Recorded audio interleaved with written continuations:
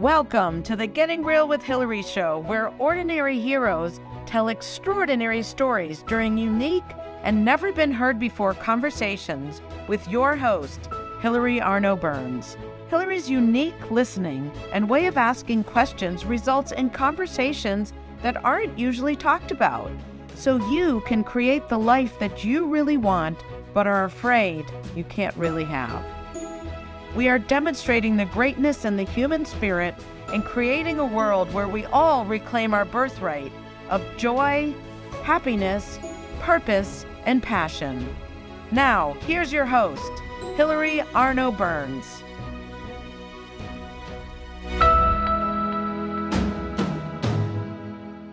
Welcome to the Getting Real with Hilary show, where today we are going to have some real talk, just like my newly published book is about.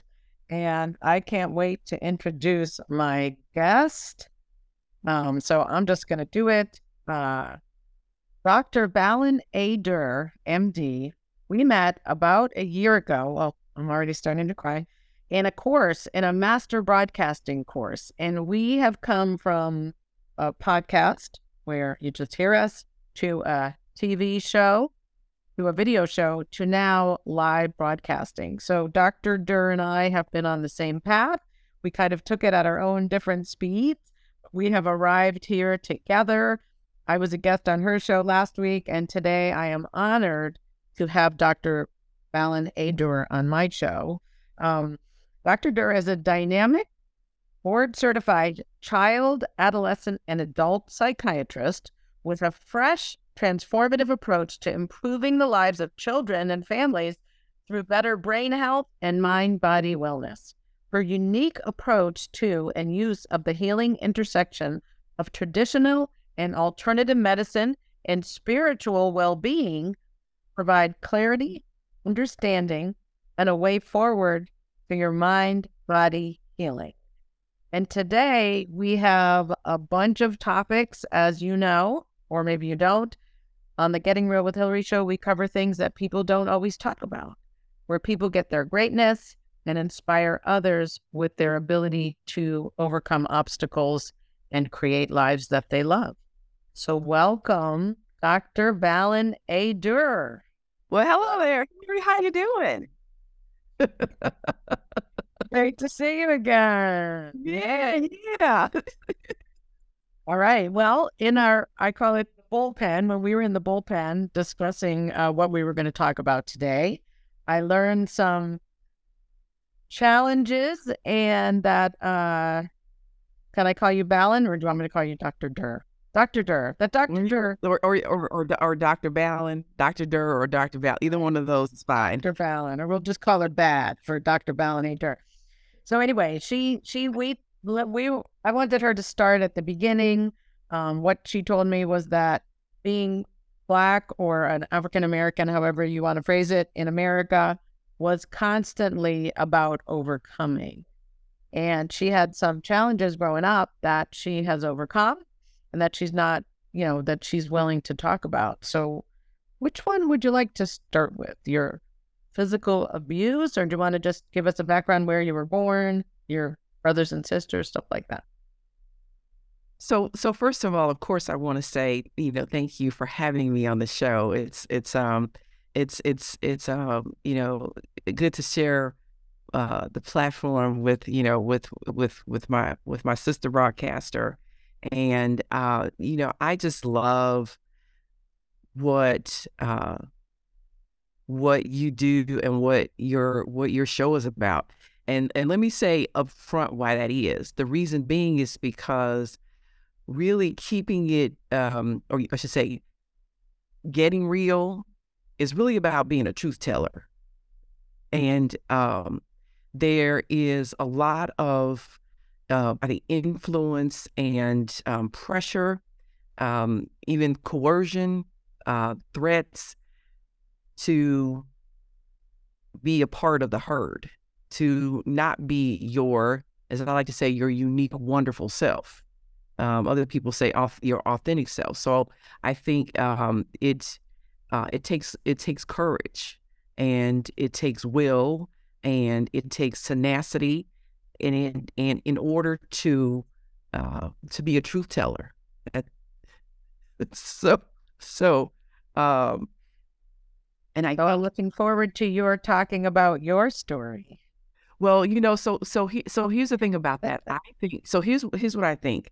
What I think is that, and you already introduced this. So number one, because my framework is also that I'm a spiritual being that inhabits this physical body, that to me what matters most is identity. And so that is who I am, that spiritual being that's in this vehicle, like a car, I'm like a driver of a car, that um that's who I am, and not my traumas, not my experiences, not my doings, or what was done to me. So, so yeah, so certainly want to share more of who I am other than just my traumas. But the other part too is because my education, I started off as a sociologist. My bachelor's degree is in sociology, and I have a minor in African American studies. I was a sociologist long before I ever became a psychiatrist. And so my lens, I think, is kind of somewhat unique given that along with my own experiences. So I said all this to say, and kind of even in the big context, um, I think that anyone that is considered to be quote unquote disadvantaged or a minority, which is a mischaracterization, uh, um, is in many ways the conscience of this country. Mhm. Because how do you treat those who other people would consider lesser than, or in a smaller minority, or have a smaller voice because of numbers? And it's interesting because how I grew up is very much a part of the influence to how I came to into to that those questions, that curiosity, the wanting to know, the wanting to understand. So I grew up on the south side of Chicago in Inglewood, and and for those who may not be familiar, Inglewood is definitely a really tough neighborhood, and I was raised by a single mom who my parents divorced when I was 3, and my mom was really tough. Number one, she grew up with like 6 boy cousins and uncles, but she was also and because of that, we came up during a different time, both her and me, where sometimes you had to do what I call throw some hands, meaning when folks come, she would always say, "Don't start a fight, but you need to finish one," right? And so, basically, growing up, Inglewood is the hood. Um, her nickname was Peaches, and anybody that knows what what that means, Peaches, yeah. What does it mean? Uh, it's a nickname I think is indicative of the I think both the substance, I think also in the strength, but also the I do think also some of the sweetness, but also again the strength and the swag, frankly, of being a strong African American woman, and also the beauty, frankly. So So it's not the fruit. We're not talking about a peach, like a nectarine slash that kind of peach. I mean, it's the references to that, and actually, my mom's family is actually from Georgia, so we got the Georgia Oh, there you go. the Georgia Okay. peaches. All right, So, good. That makes sense. and they're they call women Georgia peaches, right? It's not just the fruit; it's also that's a term that they use to refer to women, at least in the African American community. So, Wow. um, yeah. So So what does that mean? And I mean, like, we lived in Well, the hands you were talking about laying. right. I was talking about throwing hands because we lived in a community where Is that like gang members, yeah, but throwing hands where you had to fight sometimes. And my mom was very much about, if you hurt me, I'm gonna hurt you. So that's what, yeah. She did not play. And so where the gifts that came from my mom were about, again, about strength, about courage and bravery and tenacity. And also and she's very intelligent, very articulate, but a warrior, but has a warrior's heart. And and wait, a and warrior or a warrior? I said war as in warrior. Warrior. Okay, okay. I didn't. One I goes to first I thought war. you said worry, but warrior. Okay, No, got it. warrior. Wow, wow. Yeah. A warrior's heart. And, she had a standard of excellence when it came to both academics, because I also have a sister, academically, but also in terms of character. Again, I grew up at a time where it was also about the community. It wasn't just about the individual parent. It was about, again, it was about the village. There were all the other families. We moved out of there and moved to the suburbs, but it was still, it was Miss this and Mr. that, and folks that, that not all they saw you too. So you better be careful. Make sure you weren't doing something you weren't supposed to be doing, because that meant your parents were gonna get a phone call. Mm. So so, but the other part of her, and let me say this too, it was also, again, because of her standard of excellence. My mom had some college, but didn't finish her degree. But because of her standard of excellence, my sister and I both went on and got bachelor's degrees. Of course, I went on to medical school and got an MD. My sister subsequently got a master's degree and was also retired kind of recently, actually, as she was the vice president of corporate audits for Boeing. So, right. And after my sister and I both got our undergraduate degree, my mom went back, finished up her bachelor's, and got her master's degree. So yes, Nice. yes, that's who we're talking about. In terms of as you like to say, my mom is fierce. Mm. She's amazing. She really is. A magnificent standard of African American womanness, Yeah. again, beauty, intellect, and fierce, and very stylish. Tell me, where do you think where I get this from? Nice. So, but also then there is a legacy in our family and, frankly, in our community of physical abuse. And we're and so there was a lot of work that my mom and I had to do in terms of conversations over many years about this, because it was really hard for her to hear. And one of the things that came out in the conversations, and I'm just want you to know, it wasn't easy, because the first time I brought this up with her, she actually kind of was like basically threatening to disown me if I brought it up again. It was not, I don't want people to think it was an easy conversation. I don't want people to think that because it was anything but. So but just when you say physical abuse, she hit you, hurt you, like what kind of things was she doing? We would get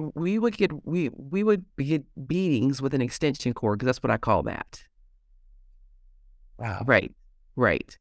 And the So when you brought it up, was she not aware of it?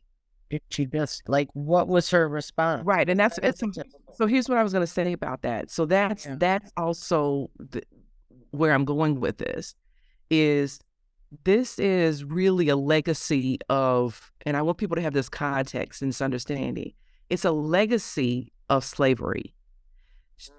She didn't even realize, over the course of the years of us having the conversation and finally getting to this place where she could talk about it. And it was because it was normal in her household. It was normal in her community. And so when something is normalized for you, you don't see that it's a problem. You don't know that it's a problem because it's happening at your house, but it's happening at the other houses around you in your community. And the thing that I think that people may not understand, because in no way am I making it right, okay? So number one, she's doing what was done to her. Right. Right. So she's been traumatized and beaten, and so have the other kids that are around her age, that she's growing up with. That's how they grew up, and that's how their parents grew up, and so and so again, so she's dealing with her own traumas too that she doesn't even necessarily know or recognize, and doesn't know that this is not that it is abuse, frankly. Right. Again, I say this. See this when I say it's when I say it's a carryover from. So I say it's a carryover from slavery, because the other thing that people may not understand or know is that as someone who's African American in this country, the we're not really given much grace, meaning that if we're perceived as doing something wrong or harmful, the retribution is swift and severe. To give you an example, even in today's times, how is it that someone who, the alleged perpetrator of a mass shooting who's white can come out alive compared to someone who's African American who doesn't have a gun, who therefore is not necessarily threatening that way, but the perception by law enforcement is that they're a threat, and therefore they end up killed, even if they have no weapon, even if they're running, even if. So you see what I'm saying? The standard is entirely different. So part of why African American parents did that is because they're trying to keep you from getting killed. Not okay. Not okay to do it that way. I want to be clear. I'm not saying it's okay. I'm explaining the reasons why. Because especially when you operate from a place of living in a society that sees you as inferior, and that's always a competitor that's coming at you to keep you from getting access to resources, and or wants to use you as a resource, i.e. your labor, then there are all these things that are done to keep you in place, including physical violence, right? The rest of America is, is experiencing domestic terrorism in a way that they never have, but the way we as African Americans have experienced since before we were brought here. So it's a perpetuation and a persistence of that. And parents who are trying to survive and live every day, who don't necessarily have much bandwidth to do a whole lot of explaining and a whole lot of talking, especially if they've been explaining and talking to you before and you're not responding, and then they can end up going to physical violence to get you to stop because you're not hearing me. And I don't want you harmed. I want you arrested. I don't want you dead. So again, not okay, but just to kind of give you a historical context and understand where that legacy comes from. So good for you for interrupting that cycle and for having the courage to discuss it with your mother. You could have just perpetuated it. That was normal. Obviously, you didn't. So that what had you you will? I mean, I know you have a background in psychiatry and all that, but what made you willing to go to her and say, "Hey, we need to talk about this"? What? Oh, Like, what? because I'm a big bad, and then the reason that's what I say You're a when big fan. when I say that because I'm a truth teller. Okay. I'm a Good. truth teller, and I say, and I told you that, before one of my friends who was in ministry, he would call me I should call it the ishter, shit stir, Oh, and that's because that that's in terms of saying ish. yeah. That's and so so number one, you have to have courage to tell the truth.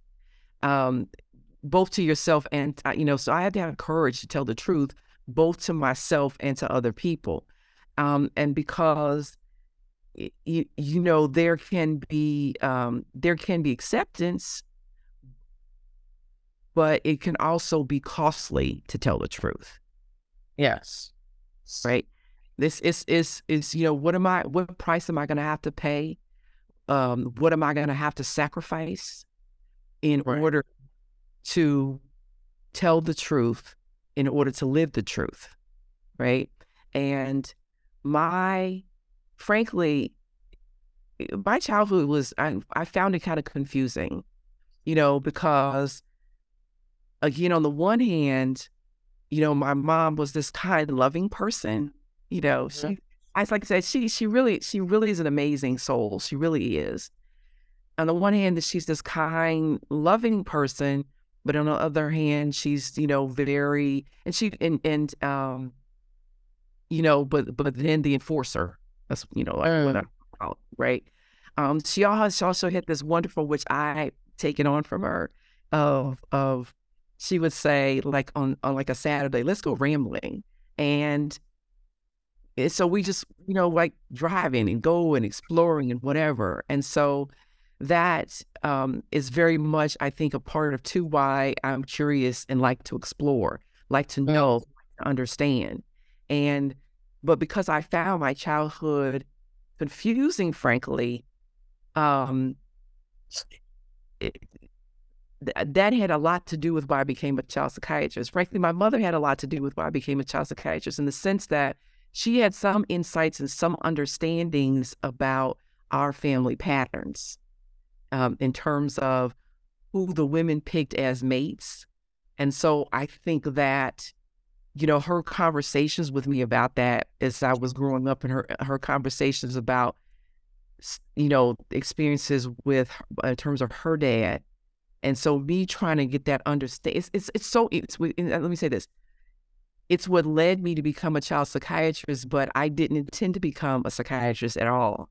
The interesting thing was also my mom was um, very open and very informative and very, in terms about being accepting of your own body. And this is, sex and reproduction is just a normal part of the human body's functioning. And so you need to know what it is, and you need to understand, and you need to be responsible with it. And so in her talking to me about that, I was just like kind of awestruck about, the beauty and wonder again of the development of a human life and bringing that life into the world. So initially, my decision to become a physician, I was in what we call junior high school, was because I wanted to be an OB-GYN. And Oh, yes, yes, actually, wow. I actually wanted to become an OB-GYN.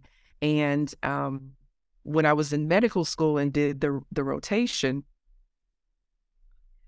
I loved OB, but I didn't like gynae in the sense of I didn't like being a surgeon. Oh. I didn't like being a surgeon. Didn't like being on call every fourth night. Mm. So I like to have time to just sit and talk to people, right? Yeah. Talk, let's get chat, let's get to know, let me get to know who you are.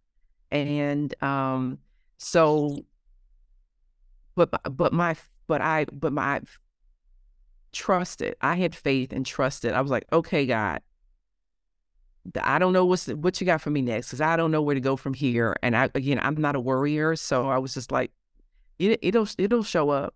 I just knew that if internal medicine was all there was to medicine, I would have quit medical school. So, uh, no, all these adults with these 99 problems and 99 medications, and just not really seeming to get well, that's not what I want to do. Yeah. So psychiatry is one of the required rotations. Uh, and so when I did the rotation, and also I could see the residents, right? I could see the residents and how they looked and how the energy coming from them. And it was far more relaxed, right? And far more relaxed and at ease. Again, I knew I had got a chance to talk to people. I was like, so I'm like, this is my flow right here in terms of being a psychiatrist. This is my flow. And, Right. and so I think to me, what that was a demonstration of again is I didn't know anything about psychiatry. So I can't make a decision. I can't choose what I don't know anything about. But what I can do is choose what I do know. And guess what? It would, if I just do that to the best of my ability, it's going to take me where I need to go. Interesting. Right. One thing that's niggling in my head, when you said you were confused Yes. and that's why you chose it, was it because your mother was kind and loving and an enforcer? Is that what you were confused about? Or was there something else that caused the confusion? That was a part of it, but also the other part of it was the fact that here's the way I say it. I think everybody has their own brilliance and what they are uniquely gifted Mm-hmm. and and and um and designed and purpose for. And while I knew I was smart, it's really taken me until the last few years of one of my friends a few years ago said to me, he's like, do you realize that medicine is like one of the most difficult career paths there is in this country? And I was like, really? No, actually, I hadn't really thought about that. Uh, I just did it. I didn't think about that. Yeah. correct, correct. And so the other part of that, and here's the other part too, because I still want to go back to the childhood stuff, but I want to just say this. Not only that, but I was not only in terms of, academically gifted, but also athletically gifted. I was Mm. also a college athlete. And in high school, I went to state. I What was on sport? preference. Actually, I was a thrower, a shot put and discus thrower, and right. And the interesting Wow. thing from that was I actually started off as a sprinter, and I was a really good sprinter. But I'm also was kind of somewhat tomboyish. I'm out playing football with the boys, put a hit on one of the boys, and jacked up my knee. Yes, Oh, and ouch. but the thing was, here's the beauty and the lesson in this, because I was more focused on the academics and not the athletics and not being a sprinter. For me, and we went to see an orthopedic surgeon, and he said, basically go somewhere, sit down, don't play sports anymore. And I was like, not going to happen. I didn't say that out loud, but I'm like, not going to happen. But because I wasn't attached to being a sprinter, I was like, and had also been a gymnast. I said, let me figure out what else I can do. Right. And then that led me, my knee is damaged. Right. My knee is damaged. I never had surgery, but I was damaged to the point where I couldn't run. And so I switched over to throwing. Like I said, went conference, went to state, and actually in college, went to Division III nationals. Wow. Yes. So not only that, and then also, I think what my friend was alluding to when he was talking about, do you know how difficult medicine was? Yeah. Then I had the nerve to be a single parent with a daughter who's 11 months old when I started medical school. Whoa. Yes. Yes. So, Wow. All right. So I have so to, I just want to wait. I just want to, because the reason I laid all of that out, because also, okay. see, there's the confusion. Why it's part of the confusion? Because I have really no understanding of my greatness. I'm just doing what I know how to do to the best of my ability, even in terms of, grammar school and high school. And again, this is just only some recent realizations as I've been looking back. When I was in third grade, myself and two of the boys got pulled out of class once a week in order to go to teachers college. Oh. And then we end up moving during the school year after the first semester. And so I didn't finish that. But again, I'm just doing what I'm doing. So I have really no understanding or appreciation of, again, how significant that is in terms of an indicator of, frankly, of my intellect. And I always felt like I kind of had one foot in and one foot out as it related to, my peers, and it related to the kids that I was growing up with. I love people. So, I played with them. I was, it was nice and kind. We did the things that, we do during the summers and playing the dozens and some other things and playing softball and whatever else we were playing out on the, as we called it, the circle, because we didn't know anything about a cul-de-sac. Oh, we called it a dead end. Okay. But we were on a dead end. Yeah. Yes. Yeah.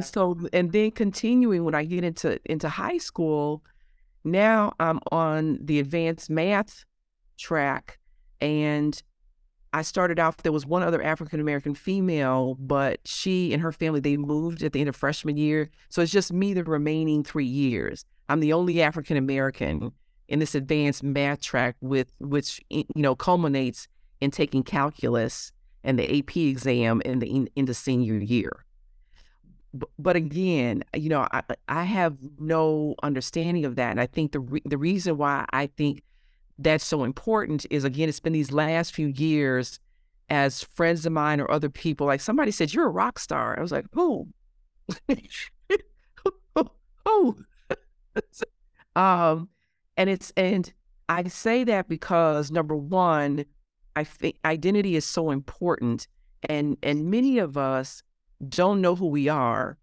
We are just doing what we know how to do to the best of our ability, and not necessarily always realizing that we're egos, sometimes flocking with sometimes flocking with turkeys, and judged as being a problem because we're not a turkey.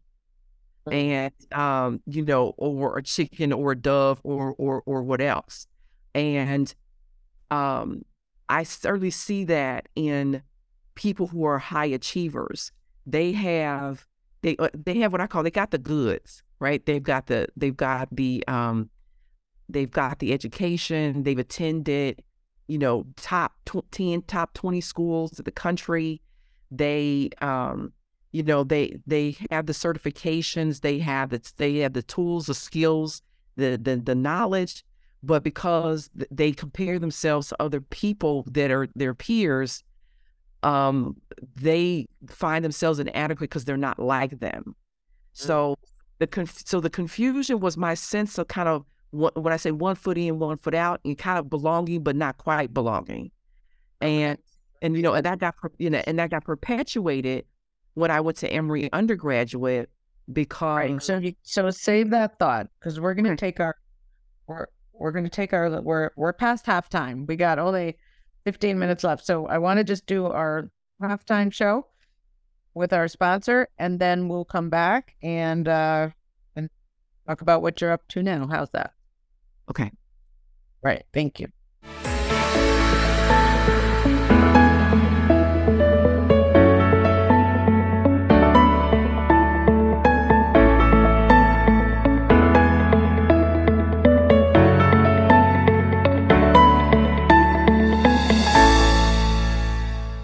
Has social emotional learning become just one more thing on your teachers' plates?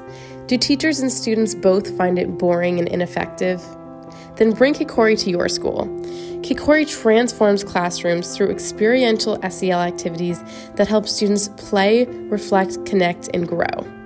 Even better, students say it's more fun than recess. Schedule a no-obligation conversation at kikoriapp.com/bringkikori. KIKORI.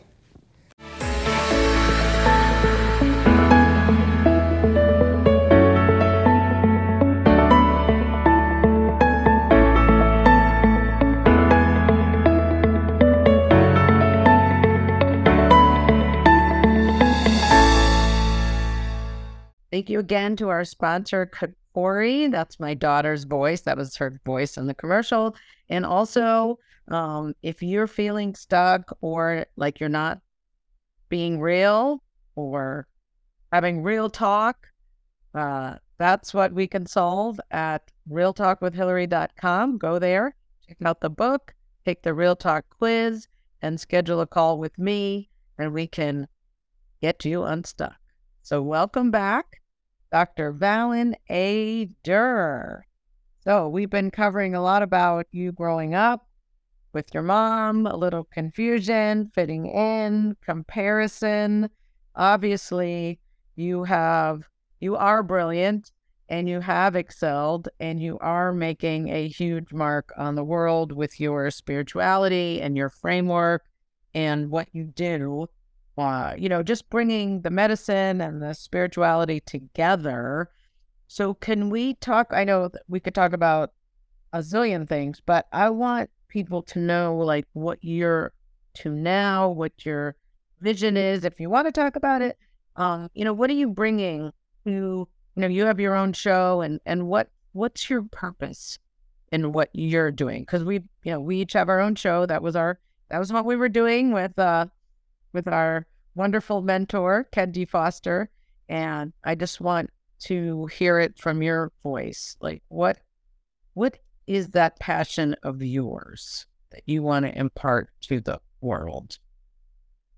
So, earlier, of course, I mentioned that if I do what I know how to do, it takes me to the next step. And it'll get eventually into the next step. And it'll eventually get me to where it is that, that my soul, that my beautiful soul needs to go, is what it's here to do. And actually, right before the break, I was actually saying that, attending Emory, I was one of 30 African American students. And there were only 30 Out of how many? 850. 850. So there were 30 African Americans. You were one of them out of 850. So that's small percentage, okay? Tiny. And the college was about 3,200 or so. Then there was the university there was 8,000. And again, there's this, to be honest with you, severe sense of isolation and separation and, trying to figure out how to do this in terms of, college on this level. Again, not really understanding my own gifts and talents and my own brilliance. And so by the time I finished college, I was really burnt out. Even though I knew I wanted to go to medical school, I didn't have it in me. And I'm not even sure how this happened, but someone that I knew, Dr. Guy Seymour, introduced me to this coursework called LifeSpring. And what's so interesting is, and one of the classes, because I did basic, advanced, leadership and mastery, that what's so interesting is the fact that one of the trainers, I'm sitting in the audience, and one of the trainers, she's an African-American female, and she's a powerful sister, man. I'm sitting there going, I want to do that. And then I said, no, stay focused, stay on the path. We're going to medical school. And little did I know that really I thought becoming a psychiatrist was the destination, but really becoming a psychiatrist was training and preparation to do that work I call it in terms of that being a trainer, and in terms of helping people demonstrate their greatest infinite potential. So what I do in terms of discovering my own journey and soul's path, because again, at times, I was just with people. I've had bouts of depression since probably high school, definitely in residency. I was actually the first year of residency. I was actually in a combined program doing pediatrics. And there'd be times I just break out and crying on the unit because I was just miserable. And I said, let me switch and do psychiatry. And at one point, when I switched to the psychiatry program at the University of Florida, my attending, he said, and I'm talking, I was like, just really don't enjoy my work. He's like, Balin, are you depressed? And I was like, I had to really give some thought, because even when I was listening to myself, it sounded that way. And so the reality is that what I know to be true, and I think in terms of what I know as a child psychiatrist, that in my framework, the souls that we are, the higher self that we are, we come here whole, complete, and perfect. But I call it the layers of living takes over that identity that's crucial. And when identity is off, it's like the foundation of the building, then the building is off. And so my work here is to help people remove those layers so that the unique, wonderful, beauty, creative being that they are already doesn't need to be fixed, doesn't need to be healed. None of that needs to happen to the being that you are, but the trauma and the life experiences that takes over that truth, your true self, healing that and excavating that, removing that, so that again, you can demonstrate your infinite potential. The part that I try to help people understand is, like I said, that spiritual being is in this body. Well, what does that mean? That means that we have a brain, we have a body, we have thoughts, we have feelings. But the infinite potential that we are, that inhabits this body, has to flow through the gateway of a human brain in order to demonstrate that great infinite potential. The potential is infinite. It remains what it is. But what is my demonstration of it? Well, that has to come through both the organic brain itself, but also the thoughts I think. So I've developed this term in terms of mental wealth, defined as brain health plus transformative thinking.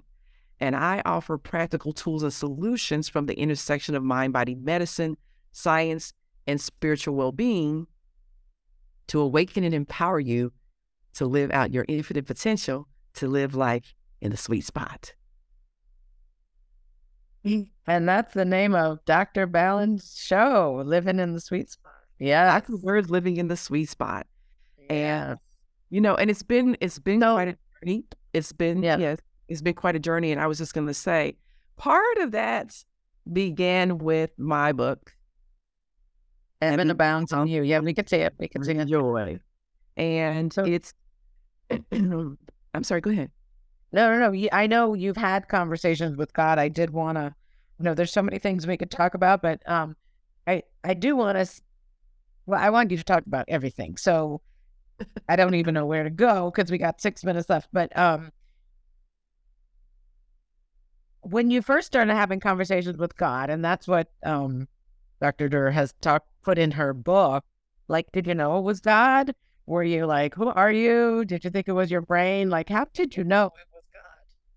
Oh, I did. So I did know. And again, here's the wonderfulness when we, in our awareness, are in tune and connected to the allness of life, right? Because in my framework, God, higher self, energy, intelligence, whatever you want to call it, is everything comes from that. So everything at its core is that, whether you want to call it energy, whether you want to call it life force, it is that. And so what happened was I had many years ago had read Conversations with God by Neil Donald Walsh. And of course, he had written those conversations down. So in having spiritual conversations with a couple of friends of mine, like, when is your book coming out? I'm like,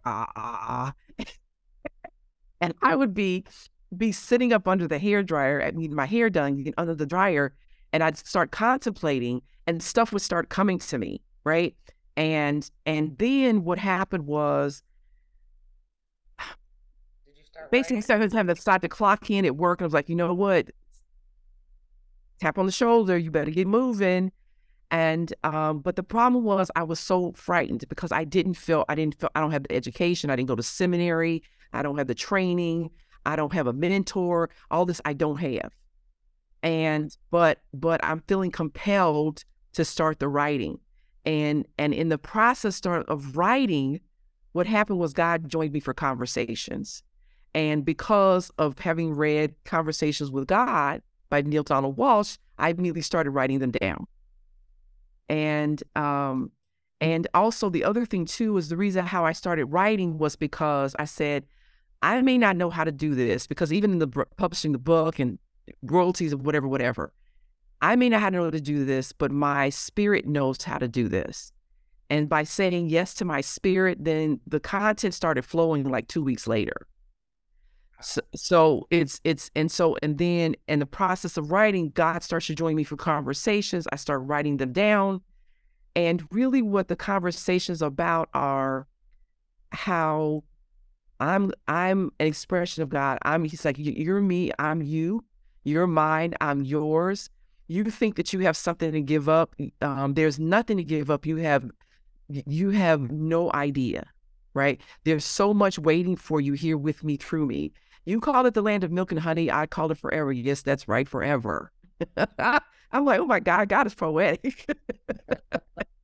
Oh, and it really wasn't your words. It was really coming through you, right? The conversations with God, that's God having the conversation with me, his words and my words. And then actually there's chapter 22, which was where God and I became one in the sense of, it's called full bloom. I couldn't have written that by myself then nor now. And I was writing the expansion, what I thought was the expansion of another chapter. And I said, God, please help. I said, my mind is so jumbled, cluttered. Please help. And I wrote the first sentence.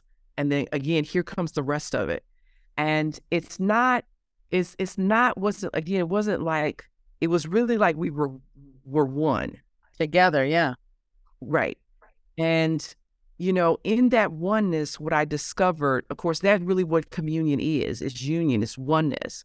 But it's in knowing that I'm an expression of the Creator, right? We all are, the water, the air, all of it is. So we're all the one appearing in our own individual form. So everything is the one in an infinite number of physical forms. But I also, in that oneness, in those moments, understood that I know what God knows. If I wanted to know where a star was, all I had to do is look, and it would be right there, right? So it's really about embracing my true identity, the truth of who I am, trusting that, getting out as you made the reference to, the electrical fence of my fears that try to keep my body safe. But if my physical safety is what's important to me, if it's the priority, then my purpose will suffer. So it's the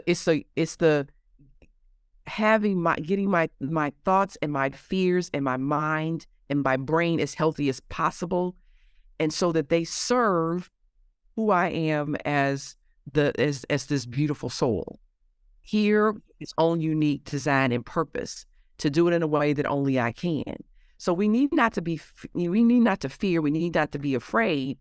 We just need to be willing to live our truth, the truth of our being, walk our path, irrespective of other people understand us or not. right?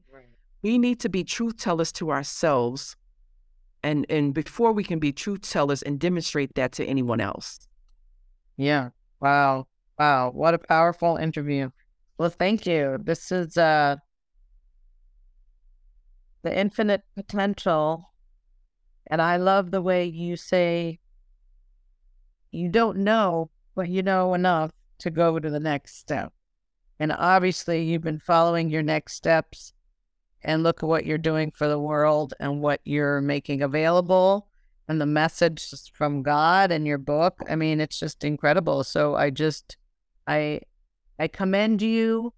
You know, I don't know if anybody else listening, you know, has suffered some of the same situations as you, but obviously you know, overcame them and they made you stronger, and you've taken all that past and used it for what you're bringing to the world. So thank you for that. Thank you for who you are. Thank you for being on the show. And is there anything you'd want to say in closing? Yeah. So obviously, if anyone wants to reach me, I'm on social media at Balin A. Durr, MD. My website, balinadurmd.com. Please feel free to reach out to me. Really, what I'm doing at this point is trusting my God self, trusting the wonderful being that I am, because as you can see, I mean, and it's the preparation to become what I'm, you know, a speaker, I'm an author, I'm a poet. So we are able to demonstrate our wonderfulness in so many ways, so many creative ways, right? And everybody that I know has suffered some kind of hurt or trauma, and you can heal from that, and you can have the greatest demonstrations of your infinite potential and live the life that you love, that you long for. Free yourself from the bonds of fear and conformity and mediocrity. If you will have the trust and the courage in your divine self to do what it calls you to do. Thank you. Thank you. Thank you. Yes. If you're feeling stuck in any way, you can reach your infinite potential with Dr. Balin A. Durr at her website, as she said, or if you're feeling stuck, go to realtalkwithhilary.com, do your little quiz, and set up a call with me as well. So thank you. Thank you, Dr. Balin. And this has been the Getting Real with Hilary show. Yes. Be truth tellers to people, and know that know that I tell people, just as somebody breaks your leg, they're responsible for breaking it, but because it's your leg, you're responsible for healing it. So, you know, do what you need to do to get your healing. Be a truth teller for yourself and for other people, demonstrating your greatest infinite potential. Thank you.